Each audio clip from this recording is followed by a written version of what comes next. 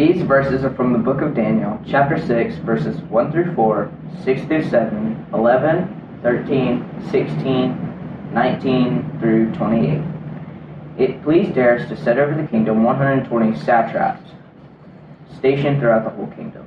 Over 3 presidents, including Daniel, to these satraps gave account, so the king might suffer no loss. So Daniel distinguished himself above all the other presidents and satraps, because an excellent spirit was in him. The king planned to appoint him over the whole kingdom. So the presidents and satraps tried to find grounds for complaint against Daniel in connection to the kingdom, but they could find no grounds for complaint or any corruption, because he was faithful, and no negligence or corruption could be found in him. So the presidents and satraps conspired and came to the king and said to him, O King Darius, live forever. All the presidents of the kingdom, the prefects and satraps, the counselors and the governors agreed that the king should establish ordinance and enforce an interdict that whoever prays to anyone, divine or human, for 30 days except you, O king, shall be thrown into a den of lions. The conspirations came and found Daniel praying and seeking for mercy before his God. They responded to the king, Daniel, one of exiles from Judah, pays no attention to you. O king, or the interdict have you signed, but he is saying his prayers 3 times a day. Then the king gave the command, and Daniel was brought and thrown into a den of lions. The king said to Daniel, May your God, whom you faithfully serve, deliver you. Then at the break of day, the king got up and hurried to the den of lions. When he came near the den where Daniel was, he cried out anxiously to Daniel, O Daniel, servant of the living God, has your God whom you faithfully serve been able to deliver you from the lions? Daniel then said to the king, O king, live forever. My God has sent his angel to shut the lions' mouths so that they won't hurt me, because I was found blamelessly for being before him, and also before you. O king, I have done no wrong. Then the king was exceedingly glad and commanded that Daniel be taken out of the den. So Daniel was taken up out of the den, and no kind of harm was found on him, because he had trust in his God. Then king gave a command to those who had accused Daniel were brought and thrown into the den of lions. They, their children, and their wives before they reached the bottom of the den, the lions overpowered them and broke all their bones in pieces. Then King Darius wrote, all of the people in the nations of every language throughout the whole world, may you have abundant prosperity. I make a decree that all of my royal dominion people should tremble and fear before the God of Daniel. For he is living God, enduring forever. His kingdom shall never be destroyed, and his domain has no end. He delivers and rescues. He works and signs and wonders in heaven and on earth. For he has saved Daniel from the power of the lions. So this Daniel prospered during the reign of Darius, and for the reign of Cyrus the Persian. The passage and the whole entire book of Daniel. First, this book is really old. It's maybe 2,000 years old, maybe 2,600 years old. I don't know how old it is because I was not there when it was written. It's certainly 2,000 plus years old. It's probably older. And we can be honest, there's really not a big difference between you and I as we read this. If the book was 2,600, 2,400, 2,200, no one cares. It doesn't matter. It's just really old. It's an old story. Well, the second fact about this passage and the book of Daniel as a whole is that this particular section of the Old Testament is particularly tricky because it was written in Aramaic. And so I don't know Aramaic. I'm going to bet you don't know Aramaic. The other portions of Daniel were written in Hebrew, which I know enough to really mess up, and I'm going to bet that you might know enough to really mess up alongside me. And so it's just an old book in an old language about old people and old things long time ago. And this book of Daniel tells the stories of Daniel and his homeboys in this foreign court in a foreign land. Chapter 1, let's recap. They're exiled and they got to do a weird diet. Chapter 2, Daniel interprets a dream that King Nebuchadnezzar has. Chapter 3, Nebuchadnezzar makes a big old statue, and the lads, they don't want to bow down, so he chucks them in the fire, and they make it out alive, and Nebuchadnezzar makes a decree that no one can blaspheme Yahweh. Chapter 4, Nebuchadnezzar has another dream, and it gets weird here, y'all. Nebuchadnezzar suffers from lycanthropy. Maybe, you can Google that. Or maybe it's a metaphor, or maybe it doesn't matter. Like I said, it just gets weird. And then he comes back after a year of living in the wild, and Daniel told him it was all going to happen. Chapter 5, King Belshazzar and the writing on the wall. No. King Belshazzar. What happened to King Nebuchadnezzar? He's the guy, right? He's like the main protagonist or the antagonist or something. He's the main character in the story. Well, King Belshazzar was the last king of the Babylonian Empire. He also, technically speaking, is the dude running the place when King Nebuchadnezzar is suffering from whatever medical affliction he's going through in chapter 4. Then chapter 6, our chapter for today, King Darius. Yeah, that's right, another king. It's like these kings keep coming and going and getting replaced. And our narrative really lacks consistency. It lacks these consistent antagonists, these kings who are put in perspective to Daniel and his friends. It's like the only consistent thing in the story is Daniel and God and the faithfulness that the faithfulness that Daniel has in God. So it can be difficult to follow. We need to remember that the Bible is told within a historical context. That these are not fairy tales. They're not moral fables to teach us how to be good boys and good girls. There is historicity in these events, people, places, times, cultures, locales, and more. So, let me sum it all up for you in one sentence to bring us up to speed without putting anyone to sleep, unless you're already asleep, in which case I can't help you. So here we go. The Hebrew people were exiled to the Babylonian Empire, which was later conquered by the Persian Empire. There, I did it. I summarized multiple hundred pages in one sentence. Not too difficult.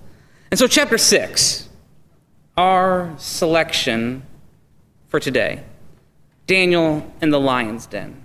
It's the famous story about Daniel. It begins with the Persian king, Darius. And Darius, shocker, he fancies himself some sort of god emperor, and the power has gone to his head, which doesn't it always. He's convinced by his advisors to make a decree that'll somehow trap Daniel, and if that folks are going to pray, they got to pray to him and no one else. And so Darius is stuck. His law is binding, but he doesn't want to kill Daniel. That much is clear from the passage. And he doesn't want to kill Daniel because Daniel has been proven time and time again to be useful and resourceful. I don't think these foreign kings care about his religious heart. I don't think they care about kind of his moral character. But they certainly love him for his usefulness. He has interpreted dreams again and again, and they've come to pass as true. He's a trusted advisor. He is trustworthy. They're not going to, entrust him with something that he's going to just drop the ball on. Daniel has proven himself time and time again. But the decree is struck, and Darius, his hands are tied. And so he throws Daniel in the lion's den for breaking the decree. And this is either one of two things in our story. It is a little ambiguous in the text, let's be clear. This is either a death penalty or it's a trial by ordeal, which was a fairly common thing in the ancient Near East. And I think both are fair interpretations. I don't want to get hung up on that discussion. I just figured I'd mention it for the curious. The lions, as we know in the story, they don't eat Daniel, but his accusers and their families are tossed in, and that's that. Scene, roll black, credits, story all done. And I'm left wondering, what in the world is this all about? What am I supposed to do with this story? It's far from, as Pastor Peter mentioned in the fiery furnace, the flannel graphs of our upbringing, where it's like you got the little, Darius right here, and let's put in like Daniel and like the little flannel lions, and tell the story about how God or an angel came down and helped Daniel, and God will help you. I just don't think that's what the story is about at all. As I read it, I think it is something far deeper and more interesting than that. So what am I supposed to do with this story? I have 4 takeaways for us today. That's right, 4, not 3, not 5, but 4 is the magic number. 4 takeaways that I think will help us make sense of Daniel and the lion's den. And some of these, I think, really will help us make sense of the whole book of Daniel and probably help us make sense of some of the Bible while we're at it. The first one is that this is not just a historical remembrance, but rather this is a model for future behavior. The Old Testament stories, all of them, Abraham, Isaac, Jacob, Joseph, Moses, David, Saul, I'm getting out of order, Solomon, the prophets, all of these stories are not just records of historical facts or historical things that happened, but they're supposed to be models for faithfulness in life. They teach us how to conduct ourselves when our feet are held to the fire, or maybe when you're thrown into a den of lions, either literally or metaphorically. These stories teach us how to act and what to do in the face of adversity. They teach us how to be faithful to the call that God has placed on our hearts. They're to shape generations to come. They're not just moralizing a story. Let me put it this way. I have never once thought to myself, what would the tortoise do and the tortoise and the hare? It's not how I conduct myself in everyday life. I don't look to Aesop's fables as a way for moral guidance. But these stories that we find in the Bible are stories that I frequently find myself wondering, how would Moses handle this situation? Or what would Jesus do in this situation? What did the apostles do? How did Paul conduct himself when he didn't know which way to go? I think these stories teach us great things about our character and how we need to guide ourselves in these situations. That's the first takeaway I have for us this morning.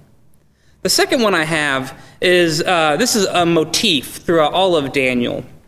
Despite present appearances, God is in control. This happens in all of the lives of all the characters in all the Bible.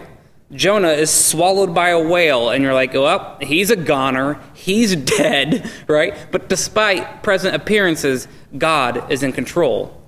Ruth is in a foreign land, and there's a famine, and she's going to die. She's got no one to call her people. But despite present appearances, God is in control. There's a famine in the land in ancient Israel, and the tribes of Israel are trying to survive, and one of their brothers, Joseph, is in the house of the Pharaoh, and he delivers them from their problem.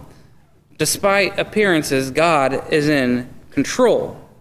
When the church is persecuted in the early church, and still to this day in certain parts of the world, God is in control. When Romans come to capture Jesus, despite present appearances, God is in control. When you get a diagnosis, despite present appearances, God is in control. When you don't know what the future will hold in this nation, when you don't know what the future will hold with your job, or you don't know what the future will hold with whatever, God is in control. The second takeaway I have for us this morning. The third takeaway I have is that there seems to be this conflict of laws in the narrative that we heard, and really in the previous story as well, with them bowing down to this idol, which was a law that they made. In verse 25, Darius is quoted as the ruler of all the tongues, tribes, and nations. Put that in contrast. It sounds a lot like what happens in Revelation, that every knee shall bow and every tongue confess that Jesus Christ is Lord. There's this kind of wordplay back and forth. Who is in control and whose law is more important? Is it the law of the land, or is it the law of God? Is our president or our Congress or our House in control, or is God in control? Is the next president 4 years from now in control, or is God in control? Is the next whatever 1,000 years from now in control? No, God is in control. There's this continual back and forth in the book of Daniel about where does your allegiance fall, who do you serve, and who is in control. And time again, Daniel teaches us that our allegiance is to God, and we serve no one but God, and God is in control.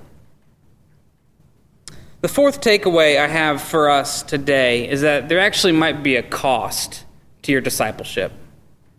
There actually might be a cost to your discipleship. And if we think long and hard about this one, this is where the rubber really hits the road and it gets really, really, really, really difficult to talk about. I wonder how many of us watching this today or tomorrow or next week or whatever, as we proclaim to be followers of Jesus, how many of us would still proclaim to be followers of Jesus if all of a sudden the government levied a 30% tax on our homes? Would we still keep our faith?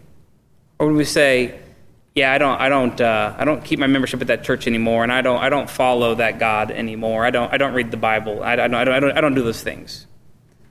How many of us would still proclaim to be Christians if the government seized our property?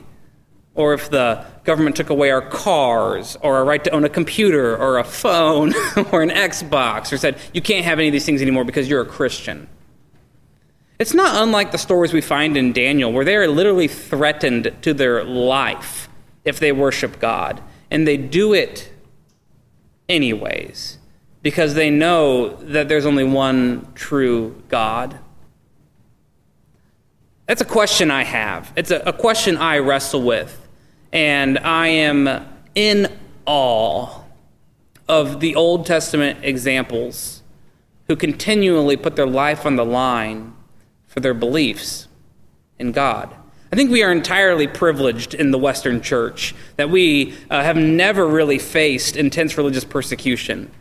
We have never really faced having to deal with losing livelihood and our entire life savings because of our belief in God.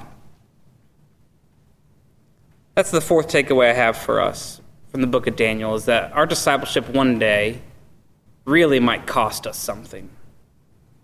And so as I think about these stories, and as I wonder how they impact my life today, I want to share with you that they truly are not just these moral stories, that they really help us change the cut of our moral and ethical character and fiber of our well-being. As we read these stories, they influence our decisions day in and day out. Yes, I believe Daniel was a story that happened a long time ago, and there was a person named Daniel, and he lived in Babylon and then Persia and whatever, and he did those things. But for me, the power of this story is that Daniel serves as some sort of everlasting example for us to follow in faithfulness. It's like what Paul says in the New Testament. He says, follow my example as I follow Christ's. And so may Daniel serve as an example for us when times are good and when times are bad. In the name of the Father, Son, and Holy Spirit, amen.